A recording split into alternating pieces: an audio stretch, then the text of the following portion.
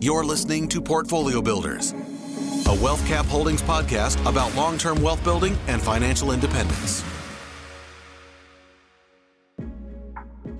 Hey, everybody. Devin here, your host for the Portfolio Builders podcast. I am super excited for today's episode and training with my homie, Chris.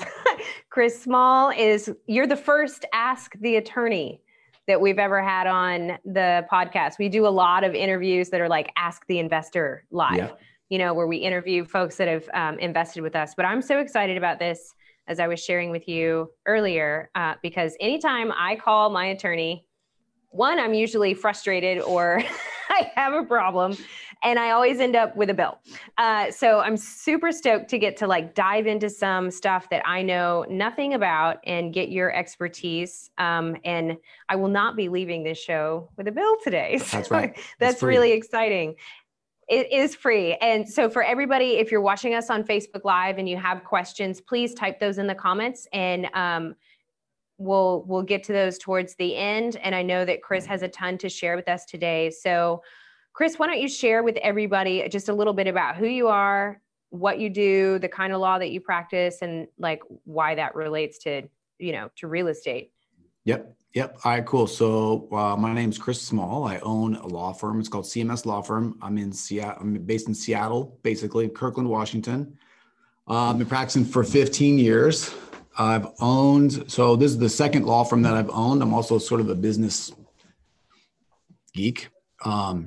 Second law firm that I've owned, I do exclusively estate planning and probate. So estate planning includes many things. A lot of it is asset protection in some ways, which is where the real estate stuff really comes in. I have clients all the time that have rental properties and are investing and want to make sure that they're setting up their structures correctly so that A, they pass on to their families without a lot of problems, and also B, you are protected as much as you can be or as much as you want to be from a liability perspective.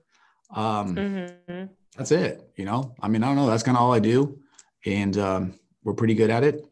I love real estate. Fun fact, I used to be for all of you real estate people, I used to be in another life. So several years ago, I was the Kansas Department of Transportation's eminent domain attorney. So I used to go out and take property for the state when we were doing highway projects. So I have actually a little bit of real estate acquisition background from that standpoint, because I'd go out and negotiate purchases and do things like that. And so I actually sort of have a back end love of real estate. And, we've talked a couple times about what you guys do. And so I love it. I love real estate, and I'm happy to be here and share what I know. Awesome. I will say this, one disclaimer, because I'm a lawyer.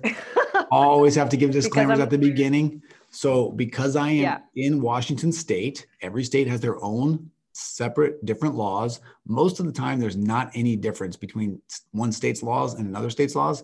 But what I'm going to tell you today is going to be based on what I know. Before you go and run out and do anything and create any of these structures that we're going to talk about, please at least Google what happens in your own state and make sure that you're doing the right thing. Okay. So that's my disclaimer. This is for informational purposes only. Don't come after me if you mess something up. Okay. That's it. I love it. So let's start with legal stuff 101 for dummies, because Devin needs it. What is the difference between a will and a trust? Yep. So a will and a trust, all right. So the easiest thing for me to do is probably to just describe what estate planning is in general. Within that description, you will be able to see what the difference between a will and a trust is. Okay. This is the public service announcement part of this for me, because one of the reasons I do estate planning is because it's actually an important area of the law for everyone. So everybody should have an estate plan, no matter what their financial status is. What they actually need is different, right? But there are some basics that everyone needs. So estate planning really is going to cover you in two circumstances. Circumstance number one is if you are alive but incapacitated, right? So I say, think you're in a car accident and you're in a coma, or you're old and you have dementia. Okay. What's going to cover you on that side is going to be power of attorney, Power of attorney is basically who can step into your shoes and sort of take care of your life if you are in a coma, pay your bills, just like do the things that need to be done for you while you're out, right? Medical power of attorney is the same thing, but specifically for medical decisions, right? Which could include long-term care. And then healthcare directive is the other one. That's basically pull the plug or not if you're a vegetable, okay? That's the alive but incapacitated side. That's super important for you, whether you make a lot of money or not, because if you get in a car accident and you haven't designated anyone to make those choices for you, you have to go to court and it's like a problem, okay? So that's that side. The other side, sort of your foundational plan, is going to be your will when you die, right? Yeah. What the will does specifically is it tells the world who is in charge of your estate, right? Who's going to be the executor. The executor is basically in charge of determining your assets, determining your debts, paying your debts, distributing your assets. The will also tells the world where your assets are going to go, right? I want them to go here or there, whatever. If you have kids, your will is also going to name your long-term guardians. Okay, also super important. If you don't name your long-term guardians in your will, then a court is going to pick that person. And I always tell everybody, like, think we all have these like people that look good on paper in our family, but you would never want to let them even probably watch your kids, right? Much less raise your kids. So, right? So you get to pick. So take advantage of that, right? It's pretty easy. What a will does, though, two things happen with a will. To transfer that property to somebody else, you have to go through probate, okay? And probate generally is just the process of transferring one person's assets to someone else, okay? It's just the court process of doing that. You put somebody in charge, they do some things, and then they transfer these assets over, right? If it's real estate, it would be they have the ability to sign the deed transferring the property to the person it's supposed to go to. Okay, if that makes sense. What a will also does is only outright transfers, outright distributions. So you can say like Joe gets my house and Joe just gets the house. Like you can't say Joe gets the house in 10 years. You can't say Joe, you can't say any of that kind of stuff. It just straight transfer. Does that make sense? This is important if you have kids too, because if you let's say you have $1 million in real estate and you have an 18-year-old, if you die with your will, all that real estate and everything is just going to go to that kid at 18. Okay. You don't have any other mechanisms to sort of oversee and control those assets after that transfer. Gotcha. Okay. So that's the basics. Now you can add a trust on to those basics. Way I describe a trust is like a box. Okay. And you create this box while you're alive. And we're talking about a revocable living trust. Okay. To be clear. It's like a box. When you create this box while you're alive, you are everything to the box. Okay. You are the trustor. You are the creator of the trust. You are the trustee. You are the manager of the trust, and you are the beneficiary of the trust as well. You're everything. Okay. While you're alive. You also then get to write the rules for how everything in this box is treated when you are gone. Okay. Gotcha. You also get to pick who is going to be in charge of the box when you are gone and who the beneficiaries of the box are going to be when you are gone. Okay. The two big differences between a will and a trust is with the trust, you don't need probate. Okay. Because the box exists whether you are alive or dead, basically. Anything in the box remains in the name of the trust, whether you are alive or dead. So there's no need to transfer that ownership interest when you're gone. You just have a new manager step in to manage what's in the box, and then they do what you've told them to do within the trust document. Does that make sense? Yeah. And then the other big benefit of a trust is that you can make the directions in the trust to say whatever you want. It's like like if you have kids, for example, a typical distribution schedule will be something like, until the kid turns 25, the trustee can make distributions for health, support, education, and maintenance at the discretion of the trustee, right? So the example I always use is kids going to school. They would say, hey, trustee, I got into Stanford, hook me up. Trustee would pay the tuition. Hey, trustee, I'm going to Stanford. I need a car. I want a Ferrari. The trustee says, you catch a Jeep, right? I'll get you a Jeep, right?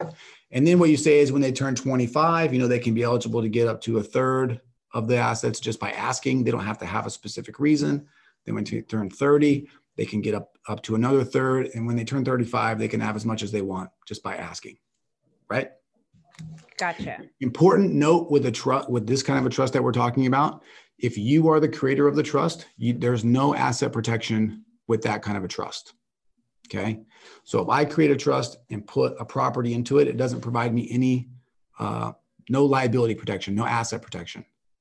The reason for that is because you have all of the control and flexibility to change the trust, to move things in and out of the trust, because there's this sort of like a line of control and flexibility and no asset protection, and no control, no flexibility, high asset protection.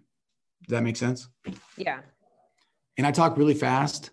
That's I talk about this all the time. And so, if I look glazed over, it's because this is not my area of expertise, which is awesome because I want to learn all about this stuff. So at what point do you think somebody should start considering a trust? So is it like a number of properties, or is it a certain like net worth that they should start thinking? And I'm thinking from, about me personally. I'm a single woman. I don't have any kids. So, but I do have some property. And, if I were to get hit by a bus, like, what would happen? Yeah. So for you, I don't know where you own your properties. If you're someone that owns properties in multiple states, you would probably want to consider a trust. So what I always tell people when they come into my office is this: there's really no right or wrong thing to do. Okay. I just want to tell you what all the angles are. I want to give you all the information so that you can make informed decisions, right? Mm-hmm. So some people come in with significant assets and they just want to do wills. I'm like, look, it's not what I would do, but you know what the downside is. So do whatever you want. If you have multiple properties if you have properties in multiple states, you may want to consider doing a trust just because you eliminate probate, and you have to do a probate in each state where you have properties. Okay. Because each state has to sort of provide the authority for somebody to transfer those properties over. So you have to open a probate in one state and then open them in other states as well. Is the probate, is it a pretty lengthy process? I just know from like my experience in real estate, when a probate property would like get put on the MLS, sometimes it would take months and months and months to be able to settle that transaction. Like you would have to wait forever. So the answer is it depends. This is where states really, really differ on what they do. Washington State's probate process is relatively straightforward and simple. You don't have a lot of court intervention, so it doesn't take a lot of time. California, crazy, right? You have to go to court every time to get everything approved by the court, and just takes a long time. And that's where your process can come in, because you put on the MLS, an offer is received. Well, if you want to accept the offer, the court has to approve the acceptance of that offer. Then you have to do all this other stuff, right? So that's how it can get lengthy. So it depends. If you have a trust, though, there's no probate. The property is just there. The trustee would list the property and sell it and just distribute the proceeds to whoever you tell them to send them to, or to keep the property too. You can direct the trustee to hold the properties as well. Okay. So what happens if somebody doesn't have anything in place and they have a bunch of property and it's all in their personal name or an LLC or something, and they pass away? Yeah. That sounds like a nightmare. It's kind of a nightmare. It's only a nightmare if so it's essentially the same probate process as if you have a will. Okay. The difference is you don't get to pick where your property goes. All right. So what this is called intestate succession. Each state just has rules for where everything goes. And what often happens is, for example, if you're single, right? Let's say you've been dating somebody for a while, or you're in a long-term relationship and you would want to hook them up with something, they would not get anything if you didn't have a will, right? It would go typically to your parents first, if your parents were not alive, and then it would go to your siblings. And if your siblings weren't alive, then it goes like up to your grandparents in Washington State, at least. It's kind of a weird jump. But that's what happened. It just would go to whoever was like first on that list of succession. Does that make sense? Gotcha. Yeah. We have a question from the audience. Can you put a property in a trust if you don't own it free and clear? Yes. Yeah. So yes, there are specific federal rules that prevent mortgage companies from lenders from accelerating loans if you do that.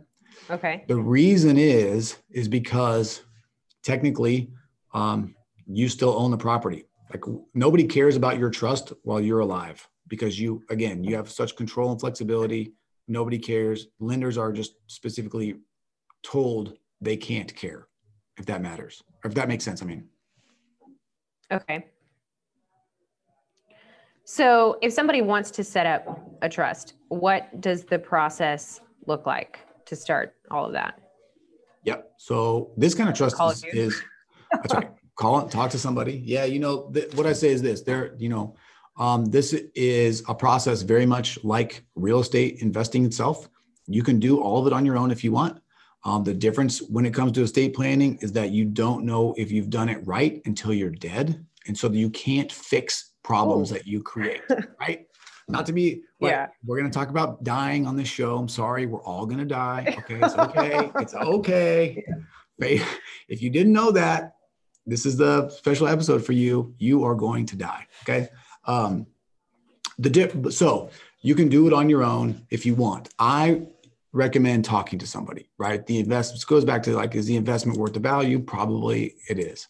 So what you really need to know is who would you want the next trustee to be, right? Who would you want the person that steps in when you're gone? Who do you want the beneficiary? Who do you want the beneficiaries to be? And then what is that structure for distribution that you want for your beneficiaries if it's not going to be just an outright distribution? So you don't need to know that much. It's not that complicated. A lot of what makes trusts really big and thick is that anytime there's a problem in the world that results in litigation, right, and people going to court, a new paragraph is added to that trust to make sure that the next people don't have to go to court.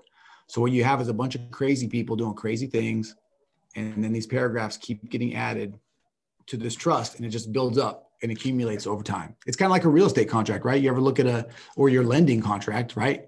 It's 50 pages long. If you ever read through those things, some of those clauses, you're like, this is stupid, no, there's a meteor is never going to strike the earth. Lions are never going to overrun the property, but those clauses are in there because it happened once, and they're like, let's just nip this one in the bud, So that's why trusts are so thick. What do you think are some of the biggest mistakes that you see people make when they're like real estate investors, when they're trying to structure things? Is it just not having anything in place, or is it doing it wrong? It depends. So there's a couple of things. People, I think people lean a lot more heavily into asset protection than they actually need. I think people are worried about more things than actually exist. And so they end up not actually solving for their problem. They end up solving for someone else's problem. Right. Okay. What I mean by that is this, Taylor's been talking. I followed. You're drinking the Kool-Aid. In the groups or whatever. Right. So I see his Facebook post, I listen to his stuff. He knows what you're talking about. Yeah. And he has been recently talking about his estate plan set up. He has trusts and he has all these different things. Right. Mm-hmm.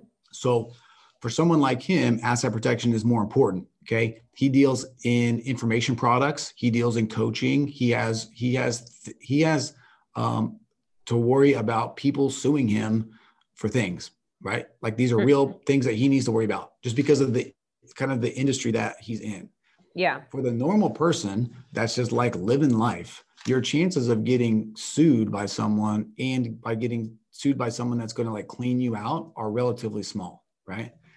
So what I try to get people to do is just see what's your real liability exposure and then protect for that.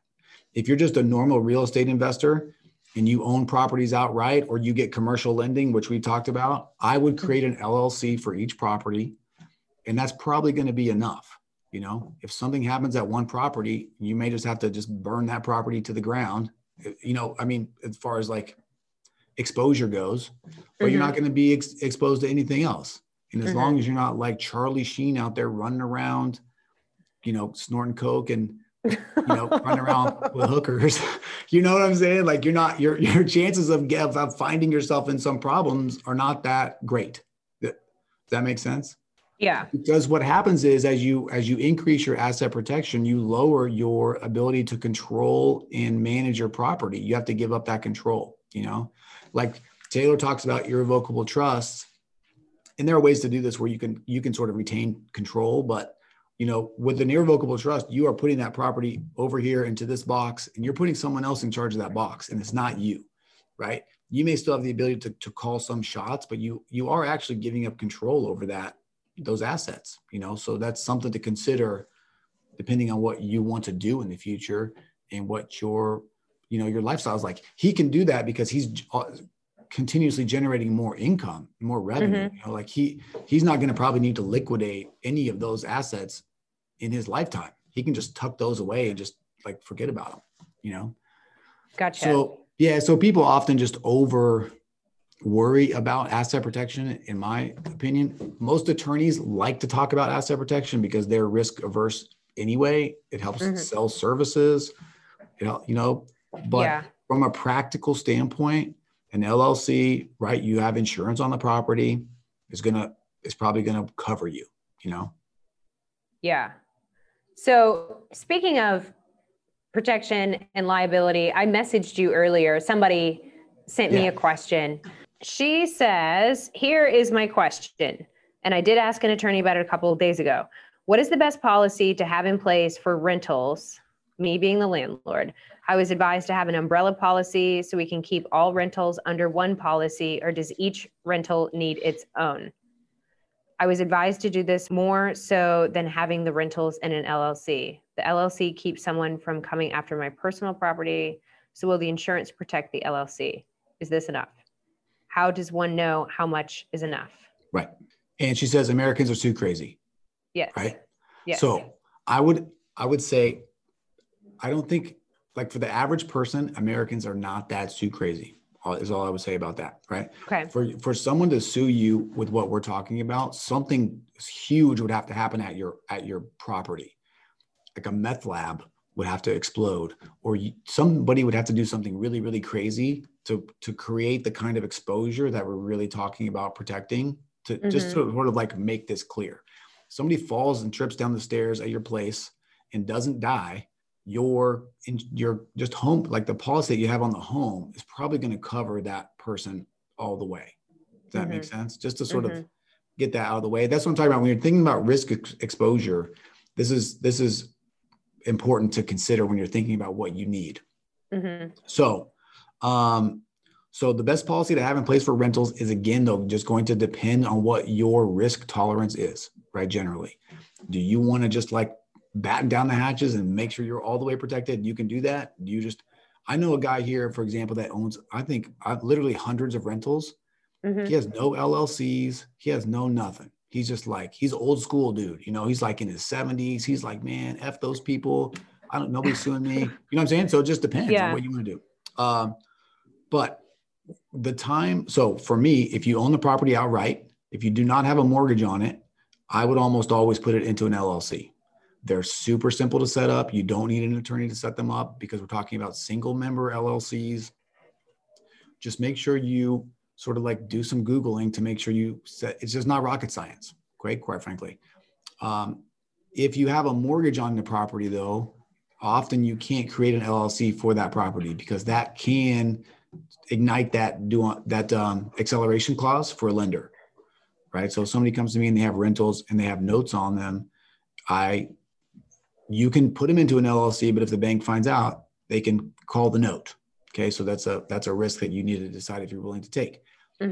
In that case, I take that risk. Just help. Yeah. That's right. Because what happens with these mortgages, they get chopped up into 100 different pieces. No one's checking on them. So again, this goes to just what's your risk tolerance? Yeah. What is it? It's really, you're probably likely not to be found out. The truth is, if they do find out, you can probably just say like, my bad, I'm just going to move it back into my name, and they'll be like, fine, don't do that again. Like that's in reality what's going to happen. They'll send you a nasty letter and you fix the problem. But if you are more risk averse, or if you don't want to open yourself up to that, then an umbrella policy can help you out. You just want to make sure you do two things: talk to your insurance provider, and hopefully they have a formula that they can tell you what kind of an umbrella policy that you need. And then just make sure that that specific rental or whatever rentals you have are included in that policy, right? Because you want to, most of the time, umbrella policies only cover you for your personal things. And rental properties are often specifically excluded because, they carry more liability, quite frankly. So I just want to make sure that they are included. But if you have if you own the property free and clear, or you're less risk averse, I would put them into an LLC every time. And if you don't want to make a bunch of them, I would at least make one and drop all those properties in there, because it's going to save your investment accounts. It's going to save your cash in your checking account. It's going to save your residence. All those things will be safe if you have an LLC and have those in those properties. Gotcha. Yep. What do you think is like the number one piece of advice that people that are getting started investing in real estate need to hear? Does it have to do with the way that they're setting things up? Or like, what do you think? If you were able to give some legal advice to save somebody headaches that was getting ready to build a portfolio, like what would you say are the first steps that they need to take? I would say at the beginning, spend your time and your money on acquiring good properties and just like building up your portfolio. It's kind of like, with all corporate structures, you typically don't clean them up until you're big enough for it to matter. That's what I would say. That's not the lawyer. Okay. That's not the lawyer answer, but that's like the real life answer.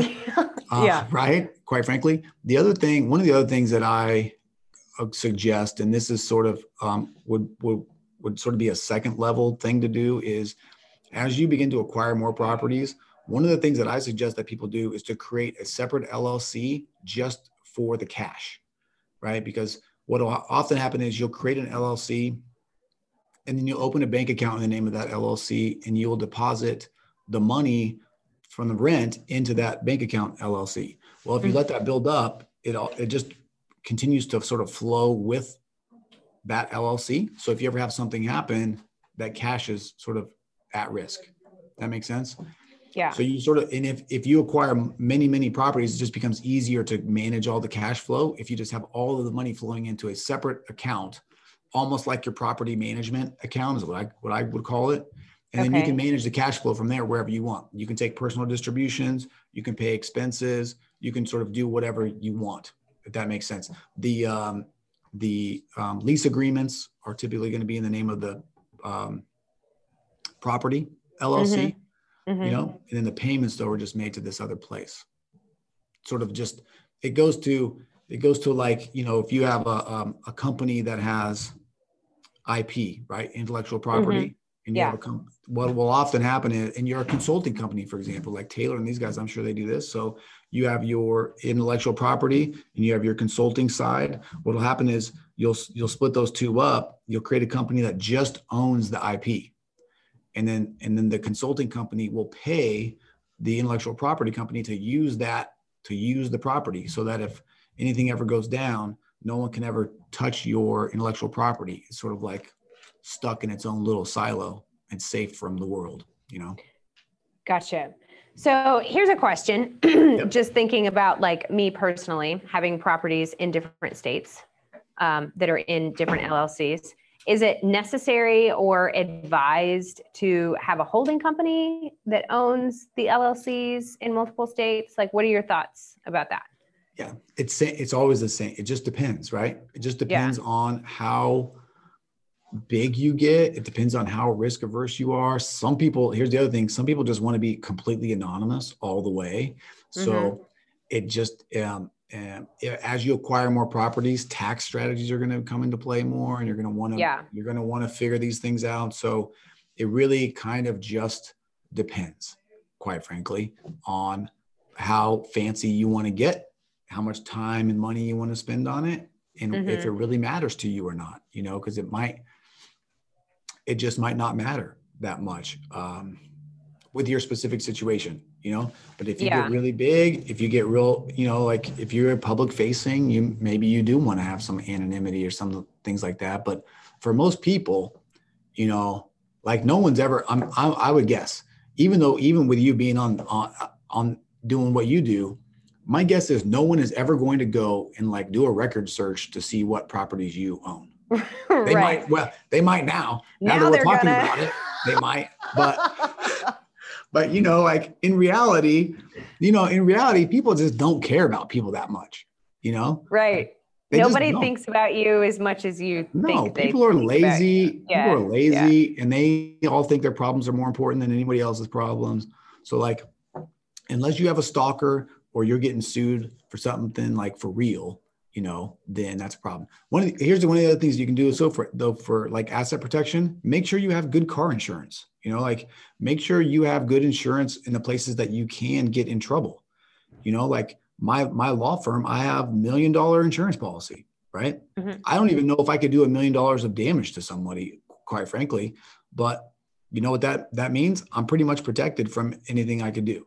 You know, don't go do just like minimum policies on your car. If a car accident is the thing that could wreck you, and a car accident is the thing that any of us could get into at any time, you know? So it's about sort of, you know, people spend a lot of money on certain types of insurance and they don't spend on other insurance, and they sort of miss what they should be spending on, you know, for the risk that they're actually exposing themselves to. Yeah.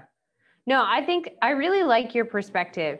So I know he's not watching, so I'll call him out. I have a good friend who is an attorney that, you know, he's given me a lot of advice, and he is the Chicken Little of the lawyers. The sky is falling. He's like most lawyers. That's how most lawyers are. Like everything is going to go wrong, and it's going to happen to you, and it's going to happen tomorrow. And you got to have like 87 layers of protection. And I appreciate that for some people who are, if you're super duper risk adverse and that makes you feel safe, so you can, you know, whatever, build your business, invest and all that and feel safe and protected doing it. That's awesome. I am not totally that way.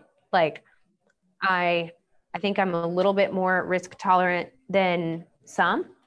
I don't want to put myself in a position where I'm super vulnerable or anything, but I also recognize the probability of some things happening to me they're pretty low.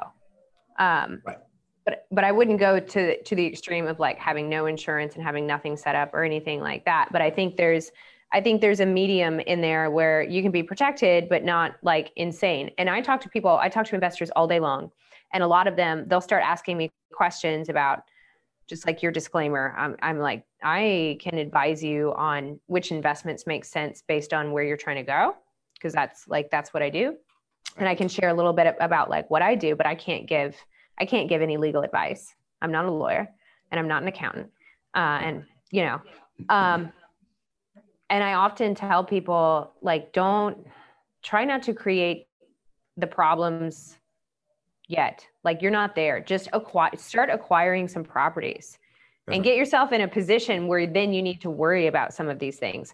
But your first few, like just focus on acquisition and don't waste thousands and thousands of dollars creating layers and layers of protection that you don't need yet. You can clean it up later.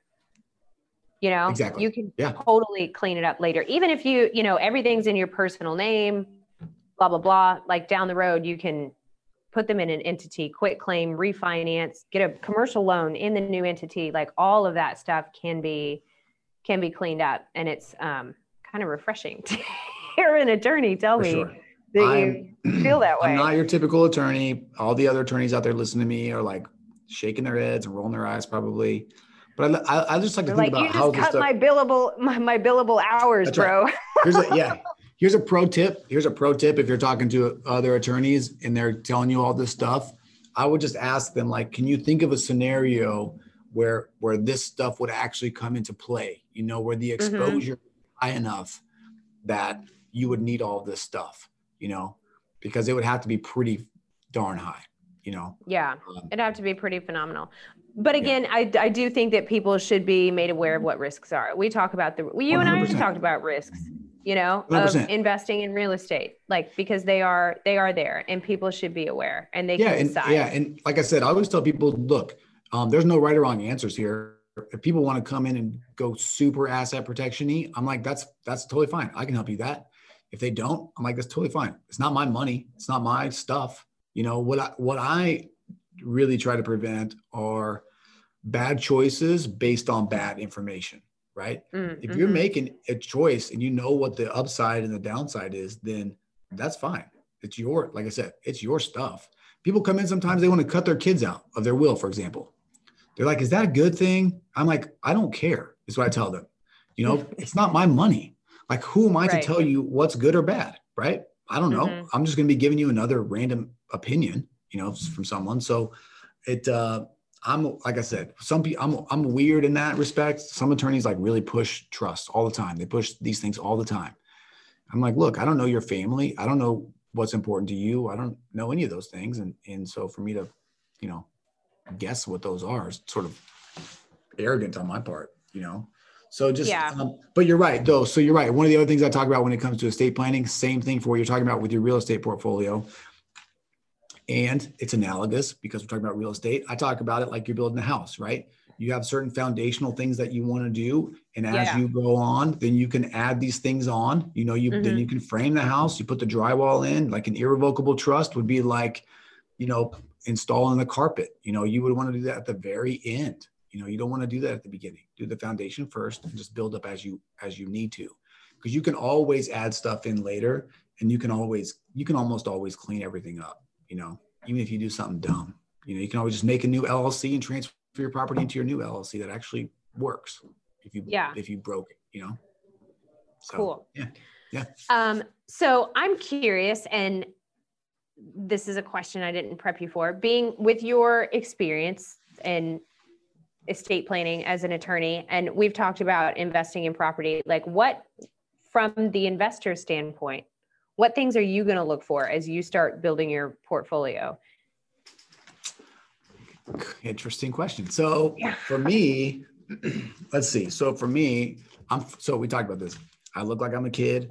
I'm 40, right? I still consider myself to be super young, super early in the game, plenty of time to do all these things. So for me right now, my specific philosophy when it comes to all this stuff is going to be probably just buy and hold. I want to have like an empire, right? But I would prefer to have cash right now that's generating these things. So that when I'm looking for things, I'm just looking, but again, it just goes back to personal preference, right? So I want things that generate good cash flow, that have good renters, right? That will appreciate. I don't know, but I also just like done for you service. I don't care if it's pretty. I don't care if it's clean necessarily. I want it to be, I will say this though, because I've owned rental properties in the past. What I do like and what I do require personally is a actual good experience for the people that are renting the property, right? Yeah. It doesn't need to be like a mansion, but I want people to be proud to live there. You know what I'm saying? I just want it to be nice. So for me, but I'm also, into diversity. So what I'll probably do is go there first, cash flow, get some things going there, and then do some of the other ones as well, right? Because you just want to have everything that can offset everything else, right? You know this.